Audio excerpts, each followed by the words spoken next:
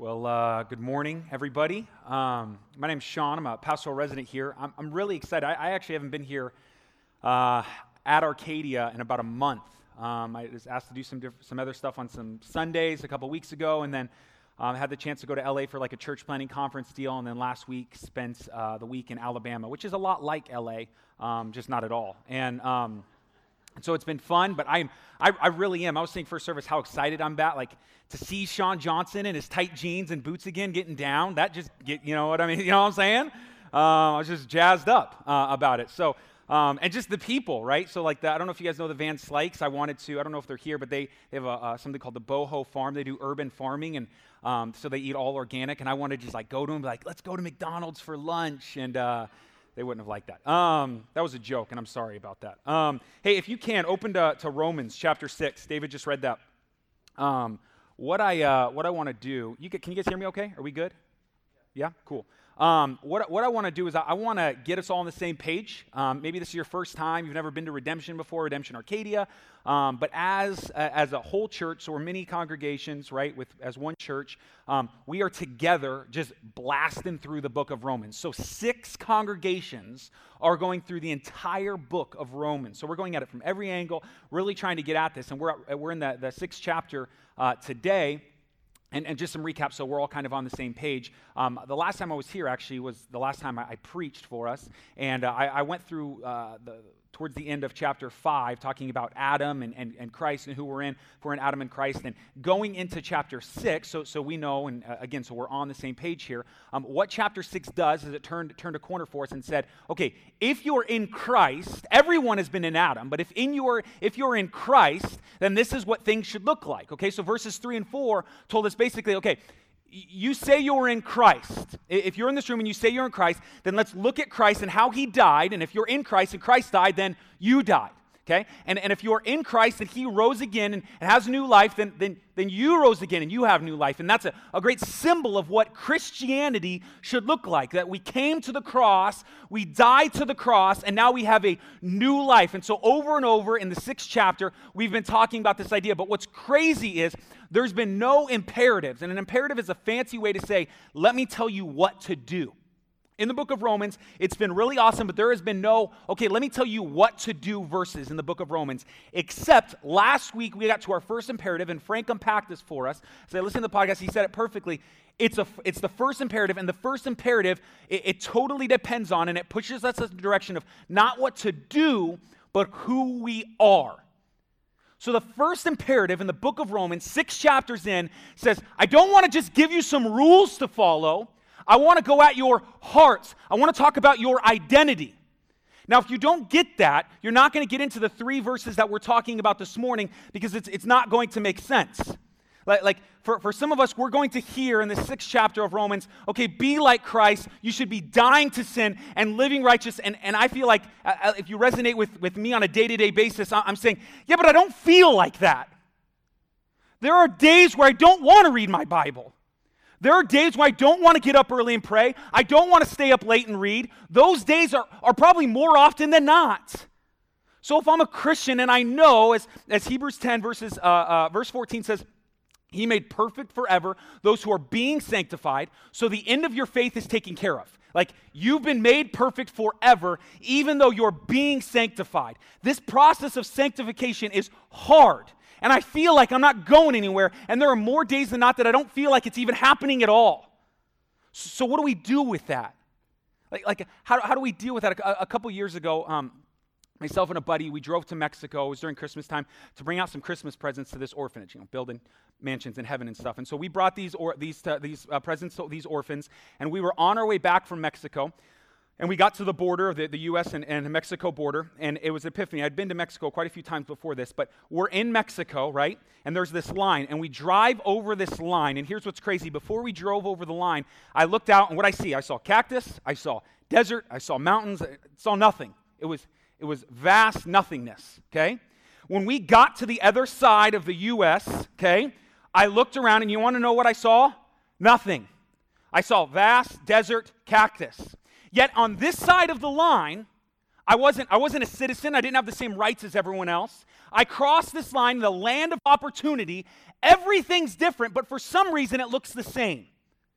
Even though everything is different at that point, it still looks the same. And I resonate so much with that. And I think some of you do as well, because you're like, I'm following Jesus, and I hear what you're saying, Frank, as far as my identity being changed, but there are more days than not where I just don't know how to do this. I don't know how my identity changed. I don't always want to walk it out. And that's what I want to talk about this morning.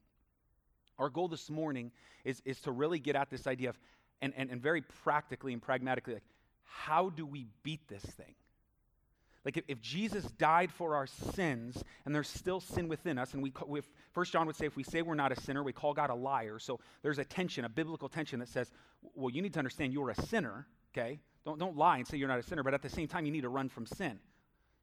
So I want to talk about this tension, and I want to practically walk us through, well, how do we get through this?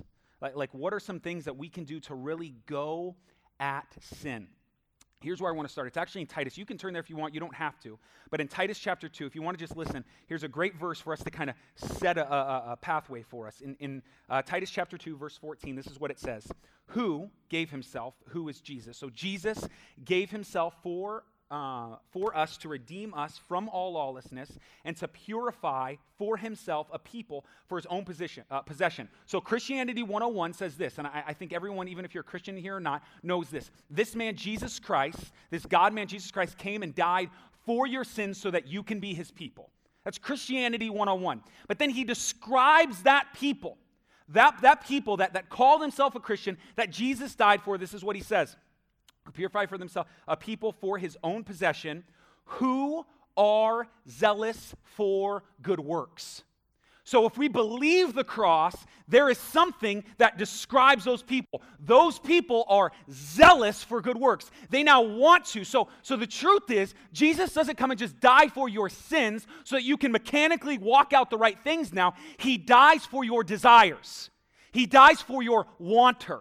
He dies for your will. Now all of a sudden something's happening. That's why in Philippians chapter 2, verses 12 and 13, it clearly tells us that we're to work out our salvation with fear and trembling. So there's this working out of salvation with this fear and trembling, because it's God who works in us both to, hear this, will and work for his good pleasure. To will, so God wills in us and works in us for his good pleasure. So the trick in it all is not to say it's not your actions that's going to beat sin. It's not your actions. It's your affections. It's not you doing the right thing, because he had a people who did the right thing, but their heart was far from him. And you know what he called them? A group of snakes. But our affections, and for us, we said, but I can't change my affections. I don't feel like it. And I'll just simply say this. Guys like Dietrich Bonhoeffer, C.S. Lewis, A.W. Tozer, John Piper would say the same thing over and over in writings. They would say this: your actions are nothing before God unless they're motivated by this love. This is 1 Corinthians 13. So love, you can give your body to be burned for the cause of Christ, but if it's not out of love, it's nothing, okay? So what do? I can't change my affections. What they would say is, act as if your affections are changed, and when your affections change, your actions will change. It's like, oh, great, C.S. Lewis, you're a genius. You wrote Chronicles of Narnia. Okay, but that's tough, right? But what they're saying is, act as if they are, and then when they are, you'll act. And I know that sounds crazy, but that's what I want to get at this morning. I want to get at what this looks like to fight sin, to beat this thing, to really go at it. And here's what we're going to do. We have 3 verses to go at. That's it. In the first verse, I want to give us something that, and it's very practical, something we need to know to do this. What do we need to know if we're going to fight sin? What is it we need to know? In the next verse, we're going to talk about what we need to do. So there is something we need to know, and there is something we need to do. And then in verse 14, we're going to talk about the one piece that holds both of those things together. The one thing that holds this whole thing together. So let's go through this, and we'll stop. I'm going to read it.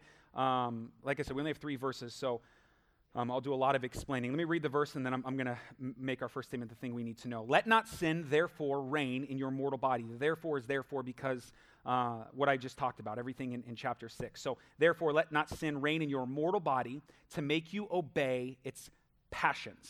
Now, I'm going to make a statement. Here's the thing you need to know, and you might not at first agree that it has to do with the verse, but I promise it does. Here's the first thing you need to know. Your desires, you need to know this, your desires have been compromised, okay?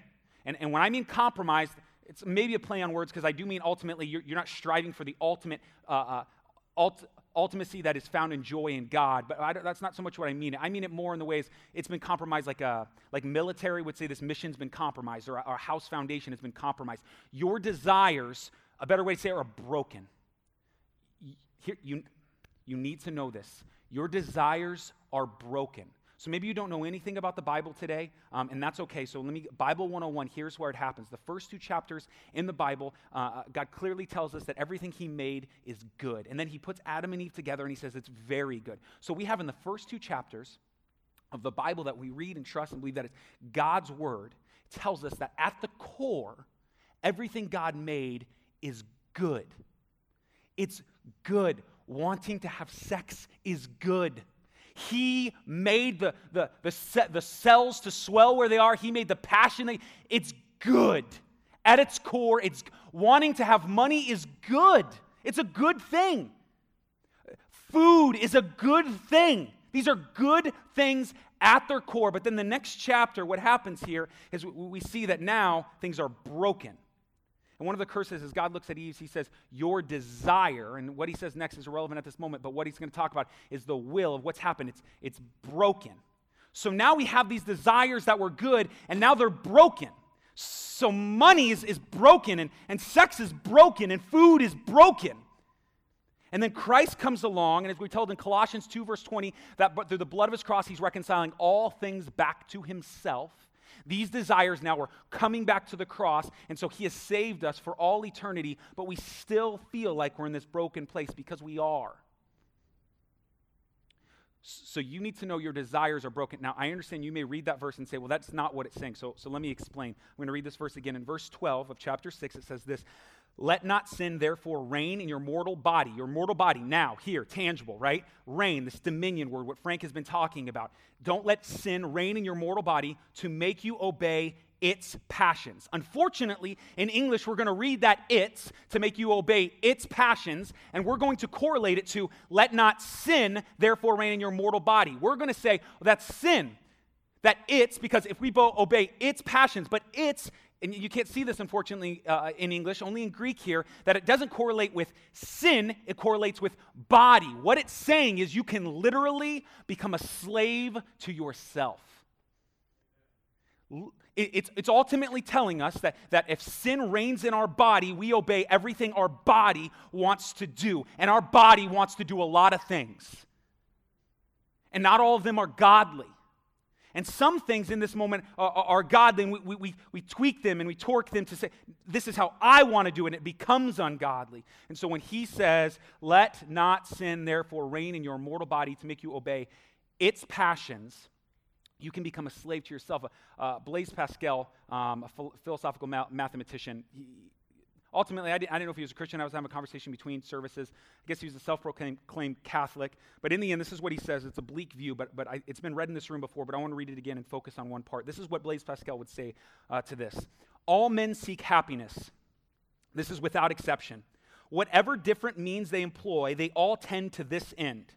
The cause of some going to war and the others avoiding it, it's the same desire in both, attended with different views. The will never takes the least step but to this object. This is the motive of every action of every man, even those who hang themselves. So he would say, ultimately, in his view, he would say, I see it, and all men want to do, always pushing towards this. I'm a slave to happiness. As long as I'm happy, as long as I can do this. And Christ comes along, like, in the end, that's not always the case. Like, though happiness will be brought, ultimate, and we don't have to get into the distinctions between joy and happiness in this moment, happiness, but it's not always easy. Fasting 40 days in a desert is not always easy. It doesn't always make you happy. Have you ever fasted for a day? Like, your kids come up, you're like, why are you always touching me? Okay? You're like you're irritable, you're throwing kids around, you're like kicking things, okay? It's not happy, okay? But you look at this in this moment, and I'm not controlled by happiness, and Christ does something. And so what I would say about this, just the overtone, here's what you need to know. Your desires are broken. They've been compromised.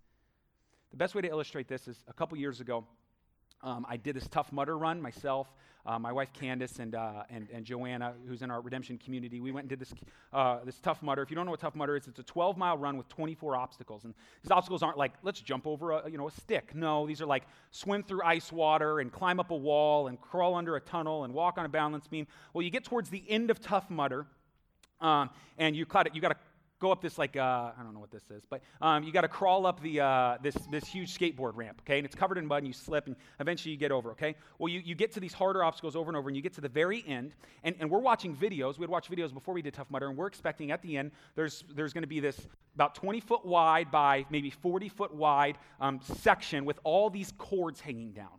And these cords have 10,000 volts spread out amongst them, okay? And you, like a moron, are supposed to run through those cords, okay? So I'm expecting that. Unfortunately, in Phoenix, they decided to change it up. So what they did was they didn't just make it a straight run. You had to run through like an S, a zigzag. Not only that, they said, well, we're not just going to have you run through the mud. We're going to have you run through 2 feet of water, okay? Yeah, water's a conductor, bro, okay? So we get to this. And like grown men, I left my wife and Joanna behind. I'm doing my own thing. I'm a Tough Mudder. And so I got 12. There's 12 of us. We're like 1, 2, 3, and we go. And I don't know who got shocked the first time, but we just drop. Boom! Like we all just freeze. 10,000 volts, right? Okay. So we just hit the water. And at this point, it's just like, I don't want to die, okay? So you're trying to swim through this thing, and because water's a conductor, everyone else who's running through this, as they get shocked, well, it's going through them in the water to you. So you're like crawling through the water, okay?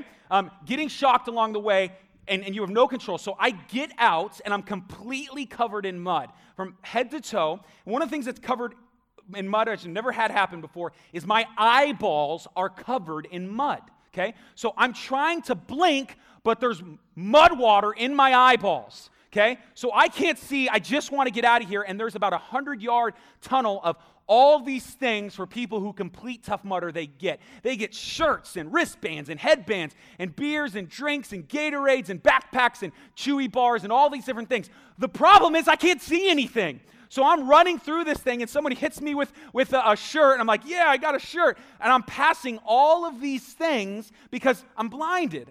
My eyes are broken. And this is the same way our desires are. Like, although there's these good things, we're missing the goodness of what these things are because we're broken. Our desires have been compromised. You need to know that when it comes to fighting sin, because there are days where you're going to be like, well, I just feel like God wants me to. And growing up in the charismatic movement, I'm telling you, just laying down the God card, God wants me to. No one can argue with that. Yeah, God wants me to sleep with him. You're not married. I know God wants me to. How do you argue with that, right? Let me show you in the Bible. Yeah, but God wants me to. Like, for us to just, anyway. Okay, so there's the first thing. You need to know that your desires are compromised, okay? Here's the second thing that we're going to need to know. I'll read verse 13, and then we'll go at it the same way. Do not present your members to sin as instruments for unrighteousness, but present yourself to God as those who have been brought from death to life, and your members to God as instruments for righteousness. I'm going to make a statement here, what you need to do, and it's going to be so obvious that I think we're going to miss it, and here's what it is. You need to kill sin. Please hear me. Here's the thing you need to do. You need to kill sin by walking towards righteousness. Now, I need that to sit for a second. You need to kill sin by walking towards righteousness. Righteousness is a fancy church word that we would say we want to know the God of the Bible rightly and act accordingly. What his law would say, what he tells us to do, that's righteousness, doing what is right before God, okay? Now don't get lost in what to kill sin, we need to walk towards righteousness. But by killing sin, we're becoming more righteous. Okay, now I understand that that's tricky and that can be lost. So here's what I would say to that. I would say, for the most part, in our Christian culture, especially in younger Reform cats like us, we ultimately probably push towards the direction of doing things within Christianity that are cool within Christianity. What I mean by that is I would say Sean Mortensen says it a good way, that young Reform guys, like, they love the fun side of mission. What he means by that is they like to go out and have a beer and maybe cuss, and because I'm going to be with somebody who's not a believer, I'm really going to resonate, but there's no fighting sin. Like sin isn't taken seriously. Let me read a couple things for you, because there's some things over and over we see in Scripture, you guys, in the New Testament. If we believe that the cross is what it is, we proclaim that Jesus is Savior, that's reactive. So let me make a statement real quick, and this may be super obvious and maybe too much in this moment. There is a way that you can know you're saved, okay? You will know you are saved if you are fighting for that salvation. Now, I know that sounds crazy. But if something has happened in you where you desire and long for God, where before you didn't, okay, God is doing something in you because you are saved. But the fight isn't easy. And we don't like to talk about this part. We think, hear me, listen. 1 Peter, you don't have to go there. I'm going to read a couple of these things. In 1 Peter chapter 2, verse 11, it says, sin goes to war against our soul. It goes to war. It talks about this, myself, within me, like sometimes thinking thoughts about another woman, even though I love my wife, like I have these thoughts, it's warring within me. And though my flesh so badly wants to do this, my spirit doesn't want to do this. So it's not easy for every time I have a thought about another woman, I pray for my wife. Sean has decided he's going to pray for his wife when he has a thought about another. Well, that's not easy. That's war. That's war going inside me, because everything else wants to go that direction. So that's not easy. And 1 Peter would say, sin is going to war against your soul. And we don't talk about that because it's not easy. It's a lot easier just to give in. But your desires have been compromised. Everything you feel, everything you want, everything you think you need isn't always the right thing. More than that, we have in 1 Timothy chapter 4, verse 7, we're told to train ourselves in righteousness. So he talks about training. We're told to labor in prayer. How many of us can resonate with that? Running to win. In 1 Corinthians chapter 9, we're literally told that Paul says he beats his body into submission. Now here's the thing. I think for the most part, we would give ourselves a gracious B+ in this. Like we would say, yeah, I know I'm not always fighting sin, but we're kind of casual about it. Like as long as I'm not Miley Cyrus on a wrecking ball, I'm cool type of thing, okay? And so I'm not perfect, but I know I'm not this, and it's this gracious B+. Like, I'm getting there. And in the end, like if we look at our history in the Old Testament, if sin came into the camp, we would surround the dude and stone him to death. Literally throw rocks at him until he dies. In the New Testament, Jesus dies for sin. In Acts, this couple, Ananias and Sapphira, come up individually and they die. God kills them on the spot because they lie. All of us would be dead. Even in our church history, people erred so far on removing from sin, they would literally cut off parts of their body if they believed it was sinful. But not us. Now, I know there's a lot of error even in that early church history example, but my point is, why are we so quick to resonate with this idea of how close can I get to the walk of sin, and how far can I push the limit instead of running from it? Like if the pathway is narrow, why are the edges so frayed? So our verse would say this: do not, another imperative, this what to do word, do not present your members to sin as instruments for unrighteousness. The word present is perfect because it's like the word yield. Like to present something is to yield. Like we would think of yielding fruits. So if I see an apple tree, it's going to yield apples. Why? Because it's an apple tree.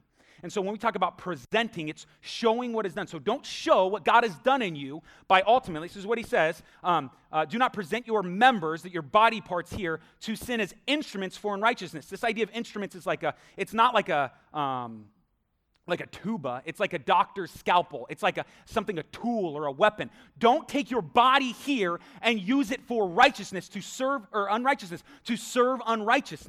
Don't take these things and use them to serve unrighteousness, but, this is what he says, but present yourself to God as those who have been brought from death to life, and your members to God as instruments for righteousness. So what I'm saying ultimately is we can look at something here and say, though it's good and it's broken, I'm trying to reconcile it to the cross, I can use these instruments now to serve unrighteousness. I can use my body to serve what I want, though my desires are broken, or I can serve to walk towards righteousness. Now, I understand that may be obvious in saying it, and I want to read the last part of it again because I think it helps us really understand it. He says, where a man is given, or I'm sorry, that was part of my notes. I shouldn't have read that. To God as instruments for righteousness. So this working out, there's something Pastor Ricardo had said in the preaching collective that I was told he said. He's the pastor in Tempe. This is a good example. So let's talk about food, right? Okay. So food in this moment was originally made what? It was good. Okay. Now food, we can look at food and we can say, last night, the Myers family went to Little Caesars, got herself a $5 hot and ready, word up, okay? So we get this pizza and we eat it, okay? And we can look at this pizza and we can do two things with it, okay? We can ultimately say, you know what? I know this food will give me life. I know this food will give me life, but in the end, I'm going to remind myself that it's God who ultimately sustains me. And we can fast from that food. Or we can take that food and say, God made this. Like, he made the bread. He thought of bread. He thought of cheese. Have you ever had guacamole? The dude thought of guacamole. You ever put guacamole on a steak in a tortilla? Okay, you know what? Like, he made it to where these different foods put together make a whole new flavor. We were in LA at that church planting deal, and we went to a restaurant, I think it was called 50/50, and we ate a burger, and it was half beef and half bacon. That was the patty. Half beef and I know. That's what I'm saying. So we ate this and it was like bacon and beef. They go together, okay? And like they had bacon milkshakes. Have you ever been to the fair? You could fry anything. You bring a jar of urine and fry it. It's weird, okay? So like in the end, like we have all these mixtures and God made it to be enjoyed. He made it and it brings glory to him.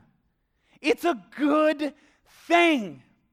And we can use our mouth and our taste buds to enjoy it as instruments for righteousness, or we can wolf it down. We can just take it. We can just continue to consume it, and we can move into a direction called gluttony, which is an instrument of sin.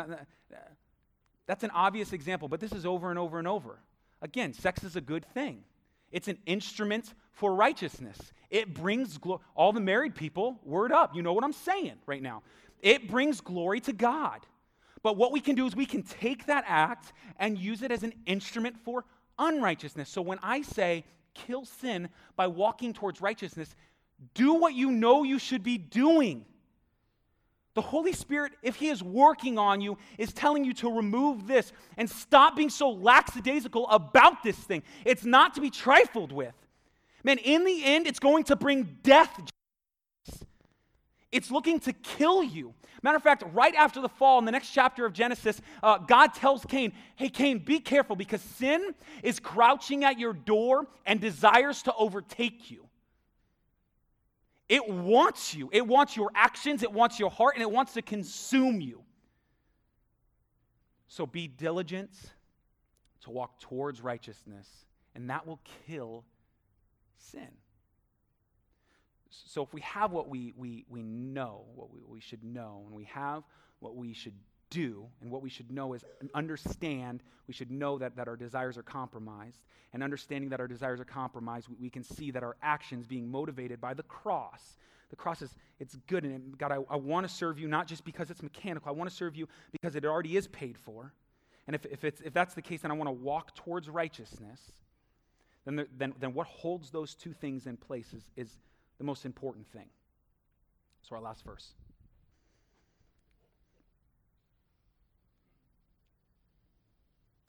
For sin will have no dominion over you, since you are not under law, but under grace. Now the first two verses were that fancy word, that imperative word, that to do, but not verse 14. So everything dealing with our identity, how do I become who I'm going to be that one day when I stand before Jesus Christ glorified? How do I get there? How do I walk this thing out? Well, I do this by knowing this. I do this by doing this. But then there's this whole other thing, is you're not doing anything. Because it's not an imperative. It's not a have to. It's for sin will have no dominion over you since you are not under law but under grace. It's a promise. It's not what you do, it's what you've done. And you know what the promise is that you're not under the law anymore, but you're under grace. And maybe that doesn't make sense, but let me tell you what the law will say over and over and over again. It uses this idea of guilt, and it says, you're never, ever going to be able to do enough. You're never going to be able to do enough. You're never going to be able to do enough to be good enough. And yet grace comes along and says, you're never going to be able to do enough. You're never going to be able to do enough. You're never going to be able to do enough to not be accepted by me. So the law is going to say, you can't do enough.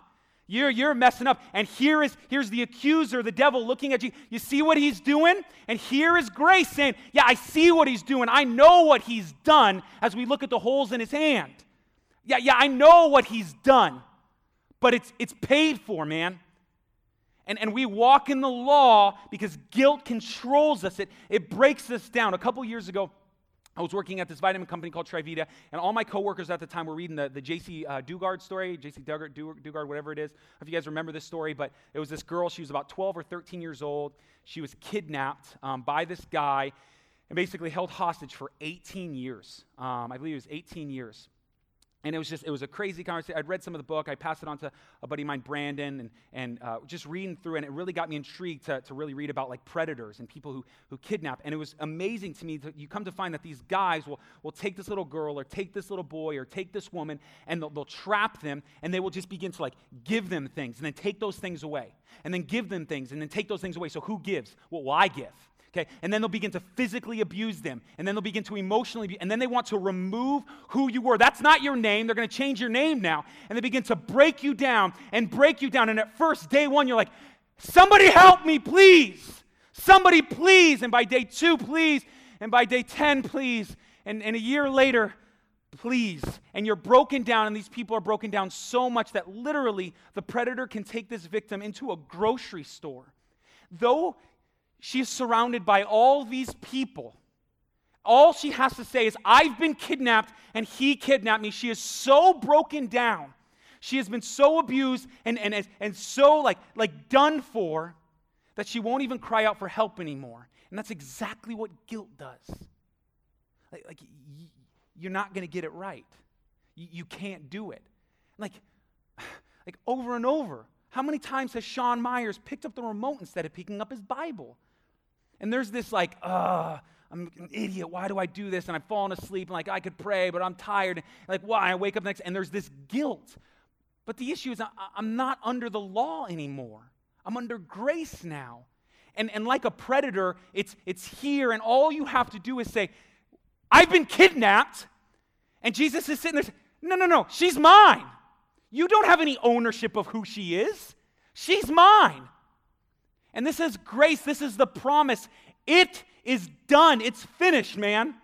It's finished. So even if you walk this thing out and you are longing, remember, he dies for his people's wanter, their desires, and you're longing to continue to fight over and over, get rid of this flesh, and you fail, and you fail, and you fail, and you just can't get it right. Understand, you will stand before Jesus Christ. You're not to simply say, I didn't fight that fight to say what I can have done, but I simply fought that fight to show what Christ has done. To say, man, win or lose, in the end, I win.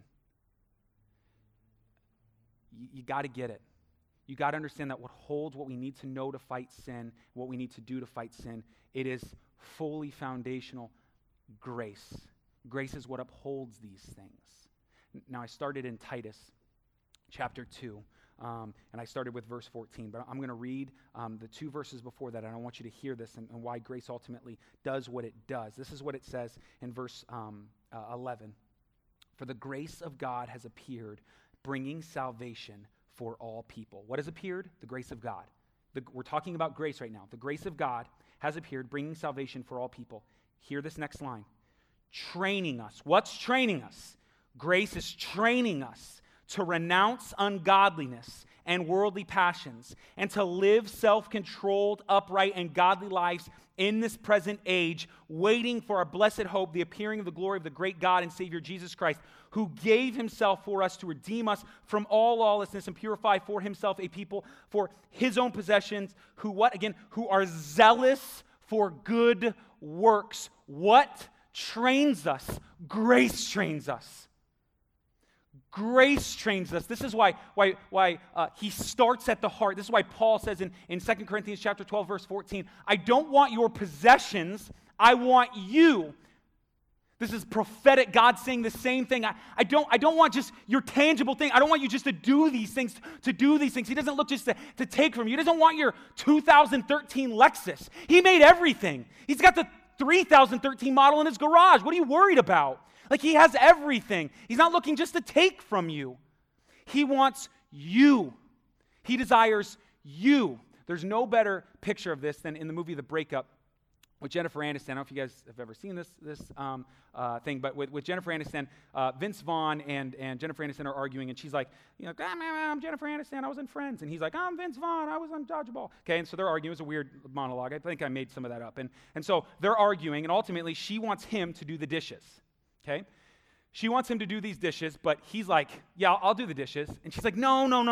I want you to want to do the dishes. And he's like, why would I want to do the dishes? Who wants to do dishes?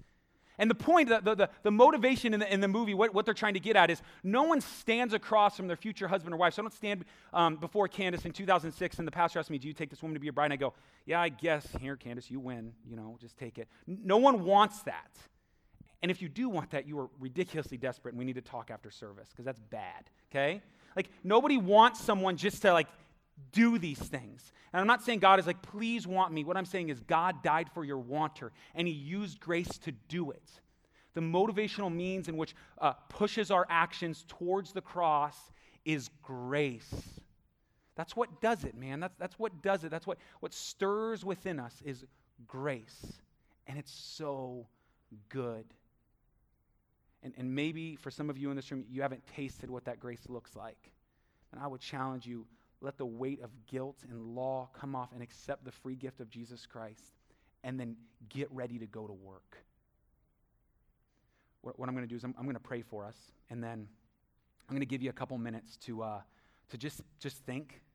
And I don't think we do a lot of meditating in the church today. And what I'd love, is you think through this passage to meditate on the word, as Psalms 119 would say, we meditate on his word and think through what does this look like. And though your mind is immediately going to go to all these sins that you're still dealing with and all these sins you feel like you can't beat, I would challenge you to discipline your body and not go there. I would say, in this moment, remind yourself that grace is so big and say, God, and here's your prayer, God, let me see the beauty of the cross in such a way that I want to, not just want to do these things, I want to do these things. And it's not easy. It's not easy. Over the past year, Candace has tricked me into eating healthy food. She's been slowly putting spinach and removing all these things. And at first, I was like, what is this? And a year later, she's like, we've been eating healthy for a year. I'm like, really? That's weird, okay? I didn't even notice the change. And at first, it wasn't here, but now my palate has changed. And it's not easy, but if it's motivated by grace, these steps, and so we would move forward towards the cross, picking up our cross daily, being motivated by grace. So think about that. Meditate on that. I'm going to pray for us, and then after that, I'll come up a couple minutes later, and we'll have a time of response. Let me pray for you. Jesus, we thank you. We're humbled by your word. It is it's powerful. It's what gives us life, and it's crazy because it's a discerner of innermost thoughts. It separates bone and marrow, soul and spirit. It's what convicts us. And this morning, you gave us something to show us what we need to know to fight this sin. Our identity is found in you, but our flesh doesn't want to be there. And so it's pulling away. And we need your help, Holy Spirit. May it be you who does things within us. And we can't white-knuckle our way through this whole thing. Help us, Jesus. God, we love you. We thank you for grace and that the removal of the law and guilt is gone. And now we can freely, because we have been set free by the Son, and whom he sets free is free indeed, we can freely fight these things. We can know that we're fighting a foe that has been beaten. That though sin wants to come in and take over, we can know that in the end there will be a day where we stand before you, Jesus, sinless because of your grace. We love you, God. Though our actions say otherwise sometimes, we love you. We thank you. We need you. May we fight sin. May we love you well. In Jesus' name, amen.